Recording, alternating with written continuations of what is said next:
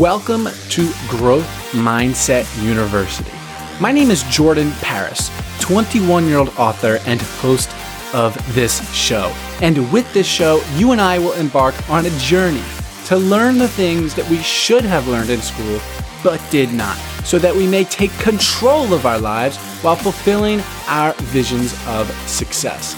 Each episode will feature a brand new lesson, and now it's time for today's lesson. So put your thinking cap on because school is now in session. When I wanted to start a podcast, I had no clue what I was doing, and I made so many mistakes along the way that I just wish I knew about earlier. I wish someone told me these things earlier. And so what I've done is I have prepared a completely free resource for everybody. It's called Podcast University. It solves for all of the unknown variables when it comes to starting your show or even taking your show to the next level. I talk about in a very, very concise manner. It's very quick to read what microphones to use, what headphones to use, what software you should use to record your remote interviews, and the microphones that you should use to record in-person interviews as well. What software you should use to edit your show, what branding assets you need to take advantage of, where to host your podcast, like how do you get it on Apple and Spotify and everywhere else.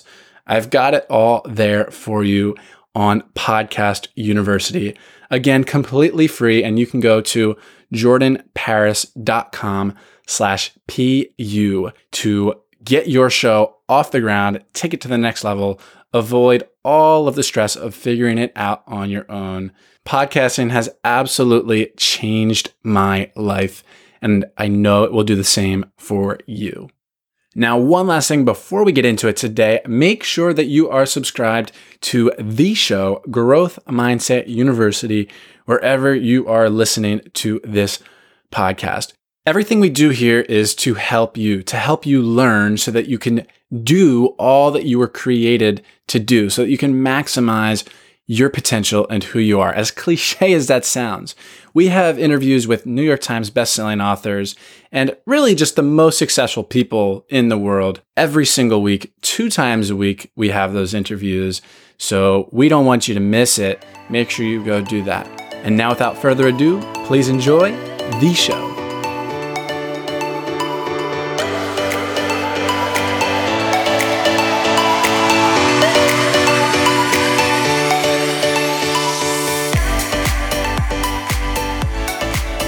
All right, my guest today is Jim Kunstler. Jim is the author of at least 20 books. Jim, tell me real quick, how many books? It's so many to count. You know, I sort of lost count. I think it's like 21, 22 or something. I haven't counted them in a while. Sorry. Jeez.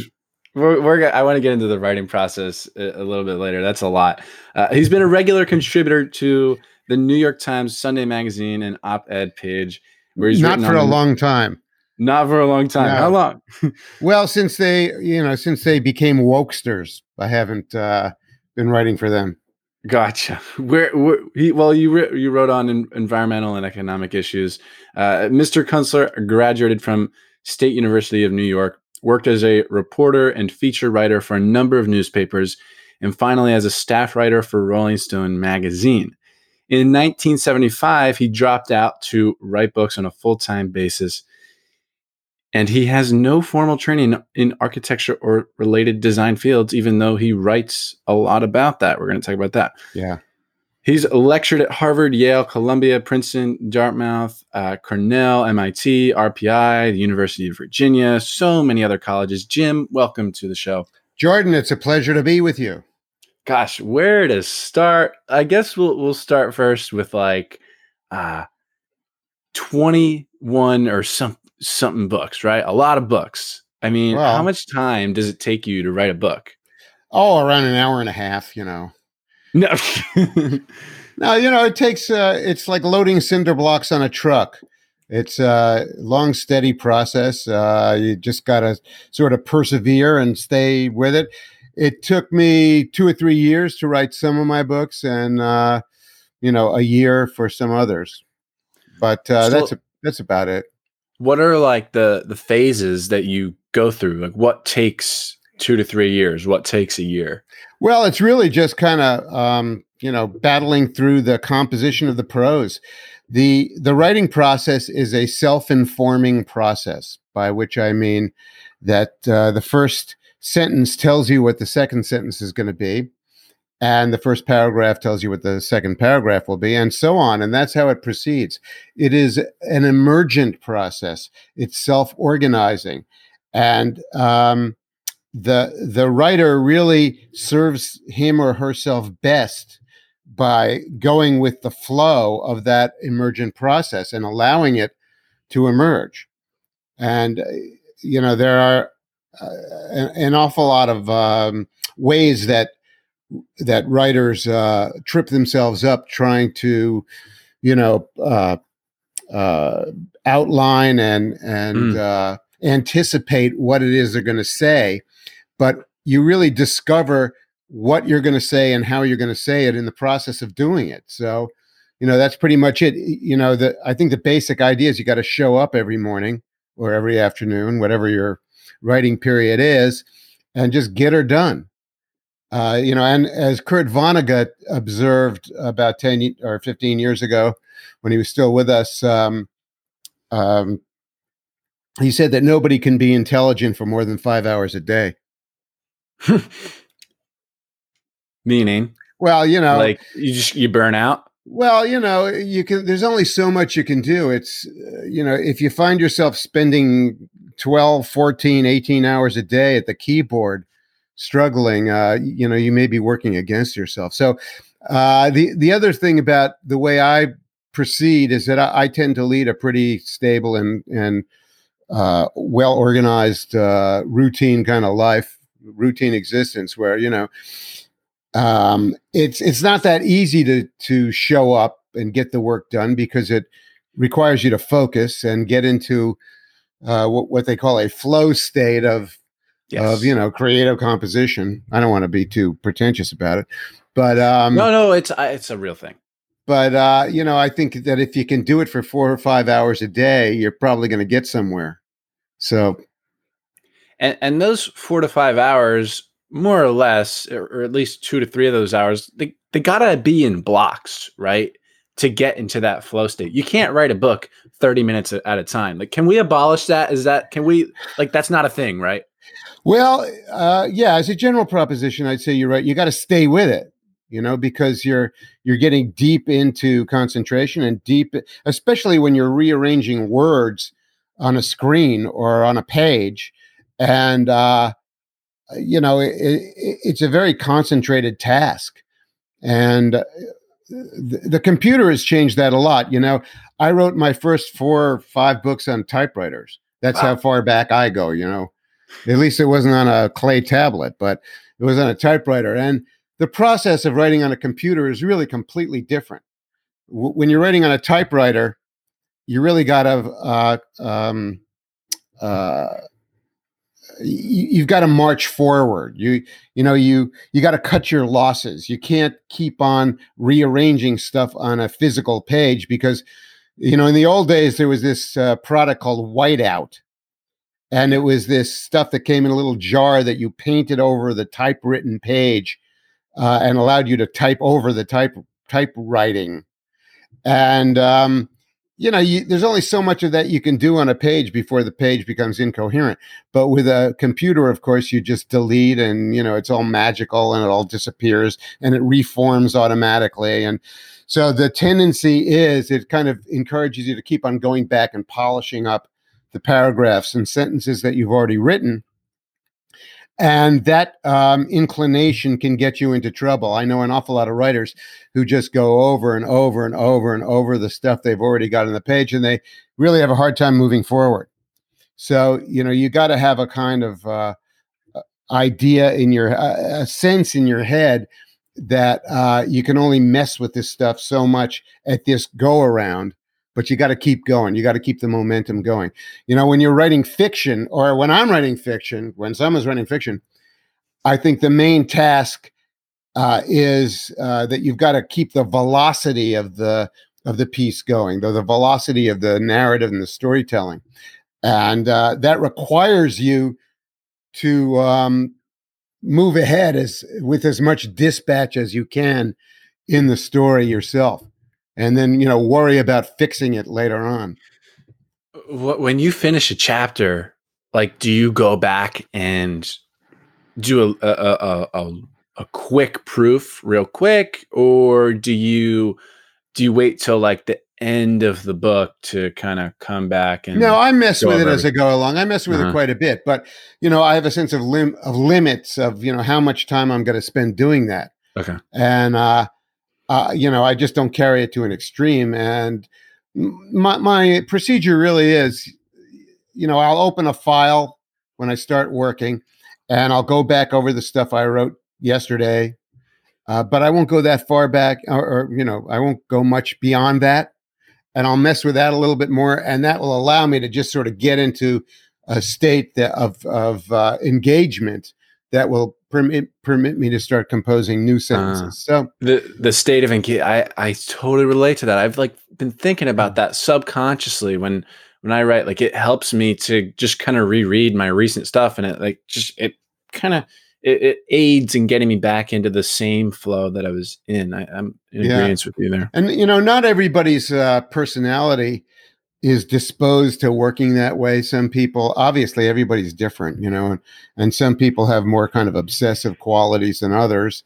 And, I feel fortunate that I've developed my particular working method, because it has allowed me to crank out a lot of books. And, it's hard enough being a professional writer without being able to produce that product, Mm-hmm. So, once you produce the book, that's hard enough. I get a lot of letters from wannabe writers, who, ask me if I can help them get published or help them figure out how to write a book. And, I have to give them the unfortunate information that it's probably harder and takes more work to get the book published than it does to write the book. It can be like a multi-year ordeal, and it's gotten harder because publishing has become such a kind of troubled business in a way similar to the music business, although, not as bad yet as the music business, which has almost completely collapsed. At least the old model of it has. Oh yeah, for certain. They've essentially made, with music, at least, they've essentially made now music free, so to say. Or really you pay cheap. $10 a month. Yeah, I pay $5 a month for Apple Music because I'm still a student. Yeah, and I pay $7 a month for Pandora, or $10 for Spotify or something like that. But it ends up, of course, coming out of the artist's royalties. Yeah. So they make less money. I happen to know a lot of musicians, and I play a lot of music myself, and it's very hard for them to make a buck in any way. It's just really there are fewer even live performance venues, and that's just about all that's left, because nobody signs up with a record label anymore. This is not 1971, so all the wannabe Joni Mitchells out there and Bob Dylan's, they're up the creek now. Yeah. But with writing, there still is a kind of an infrastructure for publishing books, but it's pretty troubled, and there's not a lot of money for book advances anymore. And it's really a tough racket. And there are no magazines, there are magazines, but very few magazines that actually pay anything, and fewer magazines of the general kind. And the ones that are still around are kind of in trouble. So that used to be the way that a writer could kind of, fill in the blanks of his income between books. And in the old days, in let's say 1999, when I was still writing for the New York Times Magazine, you could make $3,000 for a month's work putting an article together for the Sunday magazine. But, those days are pretty much gone. Yeah, they don't pay anyone anymore. No. Yeah, used to, there was a kind of an industry standard among the quality magazines, like the New York Times Sunday magazine and others like it, like $1 a word. Those days are way gone. So, you're lucky if you can make $500 for doing 3 weeks of work now. And that's a ridiculous amount of money to get paid. For sure. You do better being a junior high school janitor. I feel like as far as getting a publisher for your book, I mean, unless you're Mark Manson, I mean, it's hard to really get the advance, a big advance. And then to even get a publisher, I feel like you need an inside man. Is that? Oh, yeah. Well, I don't know. There is a lot of that. There's a lot of back scratching. It's become a kind of incestuous world, but particularly in the world of whatever remains of literature, people writing novels. I mean, that world has almost collapsed. But in the nonfiction world, only the celebrity authors really do well. I'm pretty well known, but I'm not a celebrity author. And also, I'm old, so I'm kind of getting shoved out of the arena, shall we say? Just by people get sick of you, especially your agent and your editors. So I got. Have you had the same people for a really long time? Not really. I've been around the block more than anybody I know. I just got sold down the river by one publisher after another when I was younger. And just about every misfortune that can happen to an author happened to me. I've had editors who have gotten fired in the middle of the publication period, which means that the next person who comes along who is assigned to take charge of your book doesn't really care about it. I've had authors, develop problems like being alcoholics. One editor of mine fell down the steps of the New York City subway while my book was in production. I've had publishers go out of business. That happened to me with Dial Press in 1985. Dial Press was an imprint that is a subsidiary of Doubleday, and Doubleday dissolved Dial Press about 2 months before my book came out. Jeez. So that was, and that was the period when they were supposed to market it and publicize it. So well, what are you left to do? I don't know. What you're left to do is try to go through the motions with the guy who is assigned to you to be the next replacement editor, but he didn't give a damn about the book. So, anyway, that all happened for about 7 books from about 2002 on. I was with a company called Grove Atlantic, which was a merger between the Atlantic Monthly Press and Grove Press, which Grove Press was a great old kind of renegade publisher that published people like Henry Miller, I think, and a lot of the bohemians of the 50s and 60s. And I published 7 books with them, and including a 4-novel cycle that went under the rubric of World Made by Hand. It was a set of novels about the post-economic collapse future. And after they were done, they turned around and said, well, we don't want you writing any more fiction. Don't write any more fiction. And I kind of didn't like that directive. And so I got a new publisher now called Ben Bella Books. They're kind of a new kid on the block, kind of a new model for publishing. They're doing my next book, which is titled Now What? It's a nonfiction book. I hope the title is self-explanatory. It's kind of, what's happening next on the political economic scene. And it involves a lot of the topics I've been writing about since the Long Emergency book came out in 2005. But anyway, the point is, I've had every disaster that can occur happen to me. So, I've had to land on my feet many times. In fact, I don't want to hog the interview, but no, this is your stage. This is your stage, well, Jim. That's what I was here for. Just as a matter of interest, when I wrote The Long Emergency in the early 2000s, my agent didn't want to sell it. He thought it was too depressing. And so I ended up having to sell it myself. And I sold it to Grove Atlantic, and it ended up being my best-selling book. So, it's a ridiculously capricious and unpredictable scene out there. And so anyway, the point I was trying to make earlier was I get these calls from the wannabe writers, these emails, And I have to tell them that that perseverance actually counts for more than talent. It's a sad message to get across, but it's true. I mean, you can be, and I've known a lot of really, really good writers who just couldn't hang in there. They couldn't suck up the disappointment and the rejection and the mistreatment from the publishers, and not to mention the penury of not making any money.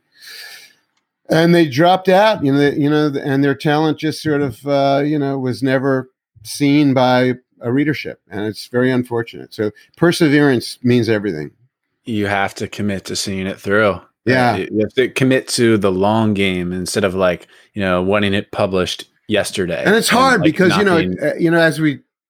as we just said about 5 minutes ago, it's hard enough to commit yourself to the sheer act of showing up to write the darn thing every day. It's very hard. Sometimes I procrastinate. The best writing days are when I wake up at 7 a.m. and I'm reading and then I'm writing by 8 a.m. Wow, that's real good. I love that. Because I think a good writer has to read too. Yeah. But the worst writing days are when I procrastinate until 3 p.m. or 4 p.m. and it's and I'm thinking about it all day, ugh, I got to do this. Oh, that's terrible. That's terrible self-punishment. But there isn't a better device for procrastination than the computer.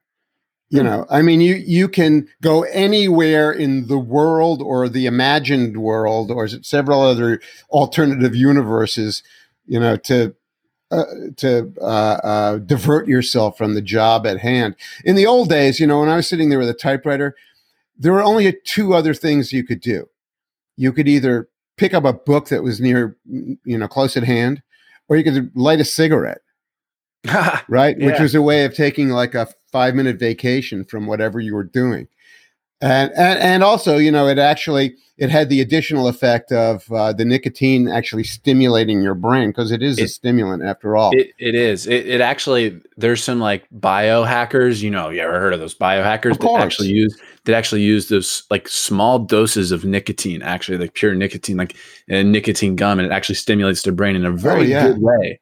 Although, of course, still very addictive, Yeah, I'm not doing, I stopped smoking 35, 40 years ago.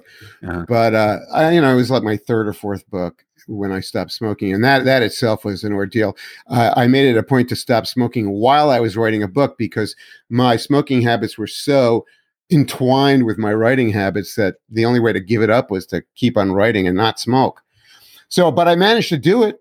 But now that the internet has come along, and you're sitting there at your desktop, and you may be struggling to focus on a passage in your book that's hard to write for one reason or another. Either you're not sure you know what you're talking about, or you've got some highly emotional scene going in a work of fiction, or and I write both of these things, so I've had experience with both of them. But it's just not that easy, and so you go to the news aggregator site to see what's happening, or you go to the stock market to see what the stocks are doing. I mean, it's crazy.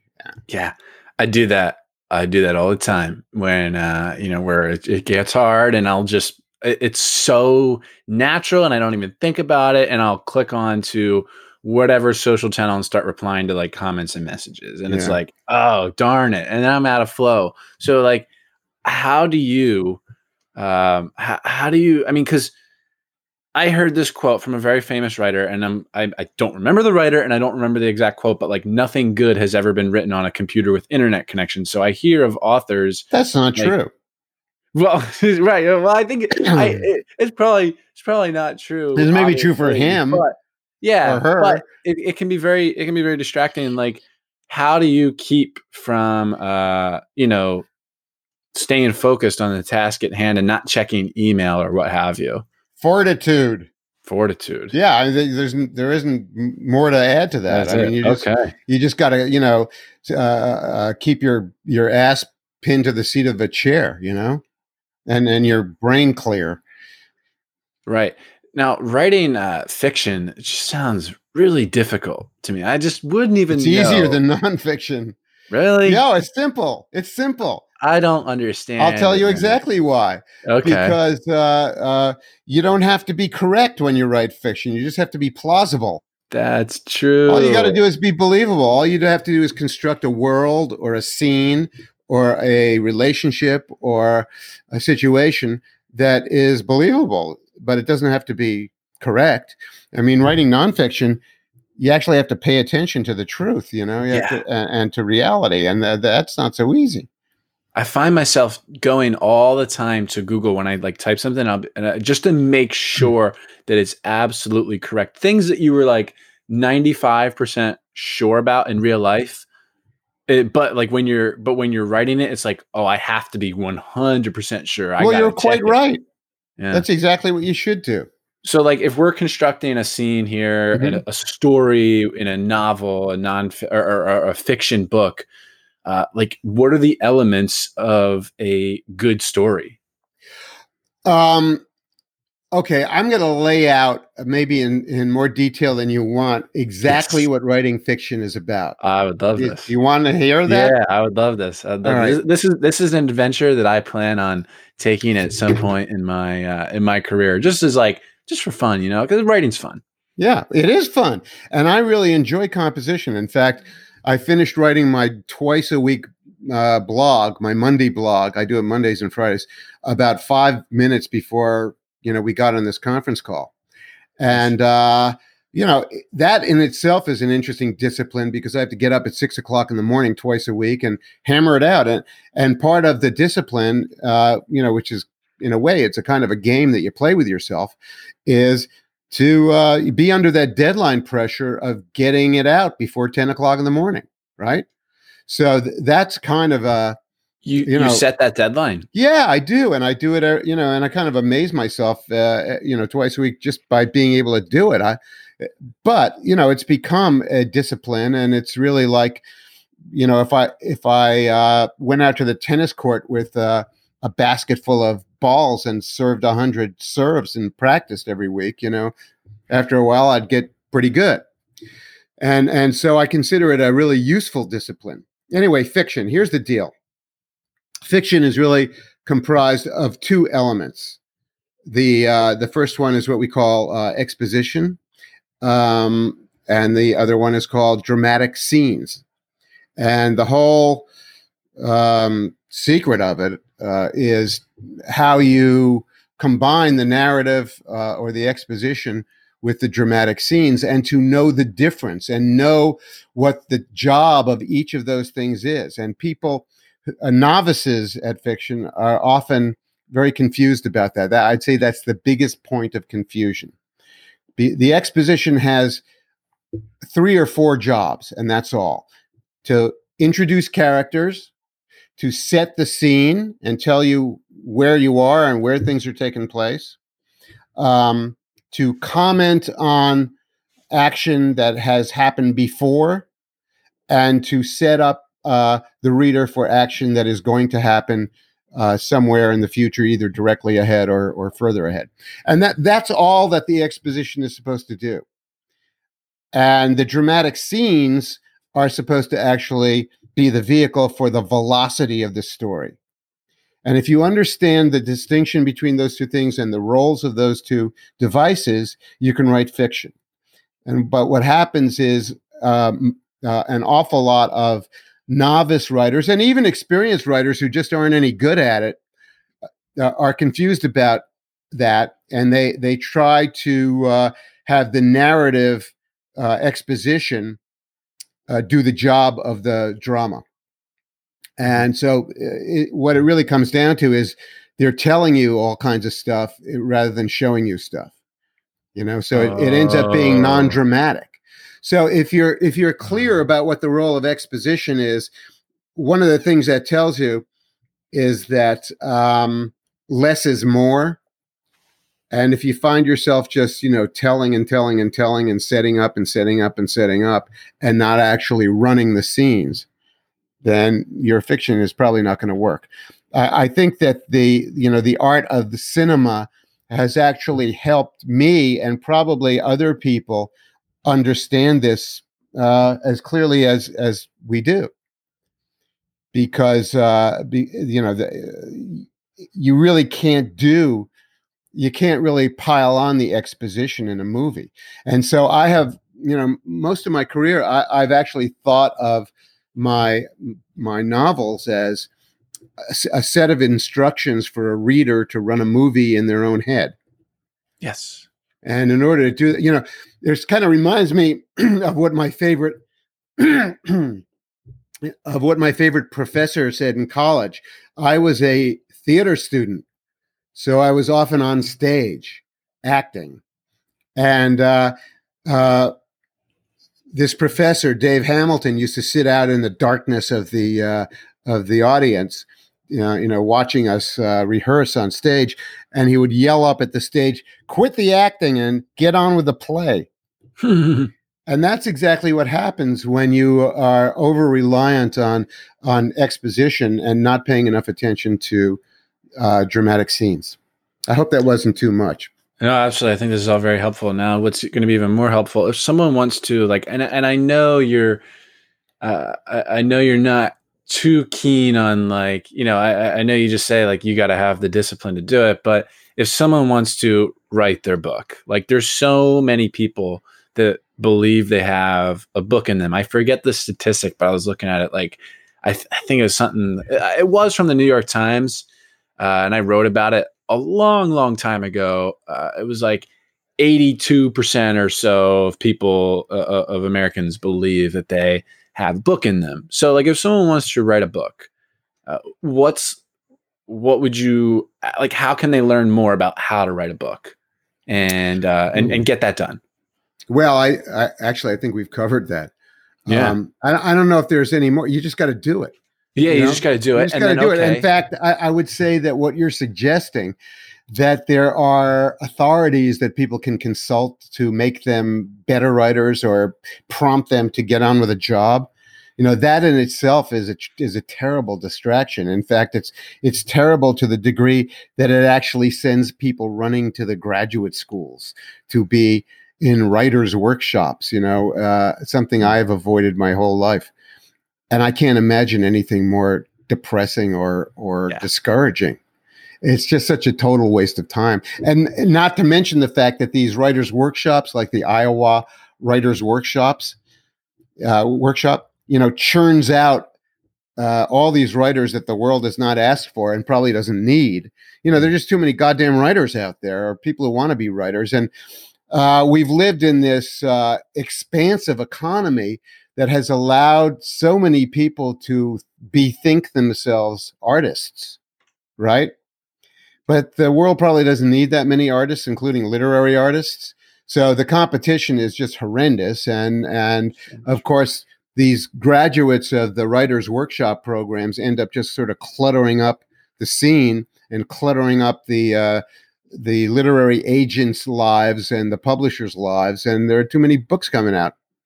And the publishers' behavior around that is that instead of really paying attention to the marketing of books that are worth publishing, they're just kind of throwing spaghetti at the wall to see what'll stick.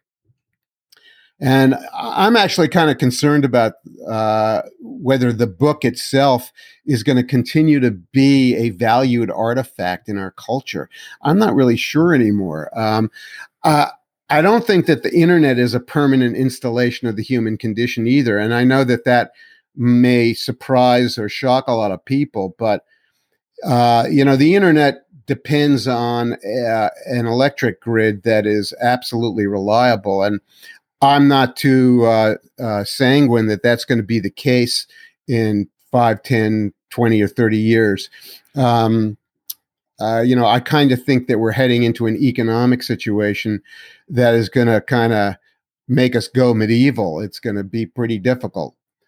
And I'm just not sure that the electric system here and around the world is going to continue to be as robust as it has been for a lot of reasons, but the main one being the energy issue.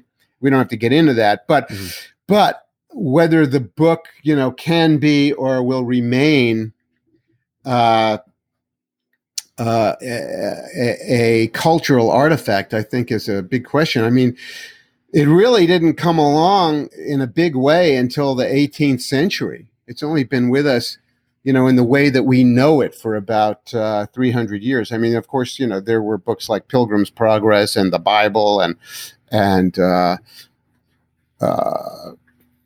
few others before that. But as an industry that churned out a lot of product for a middle class, really didn't start until the 18th century, the 1700s. And all of a sudden you get characters like Lawrence Stern and Henry Fielding coming along, and that is kind of the invention of the modern novel. And the nonfiction book actually comes along later, as or at least in a big way, as a kind of an evolution of the essay. It's the long form of the essay. So, whether there's going to be a publishing industry in 20 years or not, nobody imagined that the music industry would vanish overnight. When I was growing up and just becoming an adult in 1973, I would have been astonished to hear that, there would be no way for the Joni Mitchells of the future to have a career. But here we are, here we are. Yeah, I really wonder what the implications of that are going to be on that industry over like the next 20 years. It's going to be very interesting to see because, the incentive to get in there is not very high. So, the last thing I want to talk about real quick is, how come you're not afraid to write about things that you don't have formal training and education on? And how can someone else be able to do that? I don't know. Maybe it's just what my people call chutzpah. Who knows? I don't know. I had a lot of experience functioning as a journalist, starting from, being a newspaper reporter and when I was 22 years old and on from there. And that in a way is like getting a graduate education in various things. You learn a lot about how the world works by being a newspaper reporter. You learn everything from, what an insurance scam is, to how the police operate, to what politicians do behind closed doors, the whole range of how the adult world works. And that prepares you to be perhaps less intimidated by things you don't know about. So I was writing a lot about the built environment. I had published 8 novels when I started out writing novels. When I dropped out of journalism in the 70s, it was a very deliberate act. I had gotten about as far as I thought I was going to go. I had gotten to Rolling Stone magazine, and I wasn't too happy at that job. I actually didn't like it very much. It was a whole lot less fun than working for a newspaper. And I decided to drop out and write books because at the time, the programming for a young person with literary aspirations was to write novels. That was the thing you were supposed to do. So I did. So I wrote 8 of them. I moved to upstate New York, got a bunch of shitty jobs, wrote novels, published 8 of them. And then I had an opportunity to write a nonfiction book. It kind of grew out of this series of stories I did for the New York Times Magazine, and they rejected one of them. And my agent turned that into a book proposal, and he sold it to Simon & Schuster. And that was a book that ended up being called The Geography of Nowhere. It was about the fiasco of suburbia and really about the fiasco of the general living arrangement, the physical living arrangement in America, and the depressing environments that we live in, and what a fiasco they were. It was a lot of fun to write, but it was it took me 3 or 4 years, and it was quite a job of a voyage of exploration into things that I didn't know that much about. And But, by the time it was over, I knew a whole lot about it. And I wrote, 2 more books about that subject. And that got me into writing about larger subjects, including, the global energy predicament. When I was writing The Geography of Nowhere and Home from Nowhere, and my book about cities, The City in Mind, it became obvious that if we had any problem with our energy supply in this country, we were our living arrangement was gonna fail. We had kind of built ourselves an armature for life that had very poor prospects for continuing. And that was apart from its general shortcomings as just a place to live. So that put me onto the whole energy question, and the long emergency was an outgrowth of that. And I didn't know much about the oil industry either, and I didn't know much about financial markets and macroeconomics, but I was really interested in it, and so I just wrote about them. And there you have it. Yeah, one thing led to another. Probably did the research too. And James, oh gosh, I just called you James. Why did I call you James? That's Jim. All right. It's my given name. You can call me James. Yeah. Well, you can call me Jim.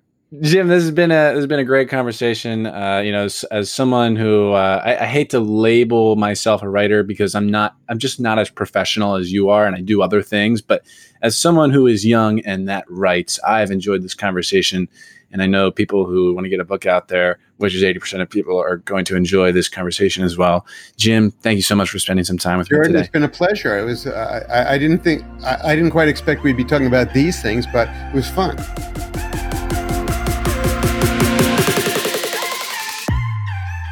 There you have it, my friends. This has been another episode of the Growth Mindset University podcast. Now, if you enjoyed this one today, there are a couple of ways that you can give back. The first is, of course, to leave an honest rating and review in Apple Podcasts or iTunes. You can also take a screenshot of this and share it out on your Instagram story and tag me at J_Paris_ and tag our guest as well, and we will absolutely give you some love. And then, of course, if you want to start your own podcast, a podcast like this or any other podcast that you envision, you can go to jordanparis.com/PU to get free access to Podcast University. All right. I love you all so very much. And until next time, my friends, make every day count. Live to learn and grow to give.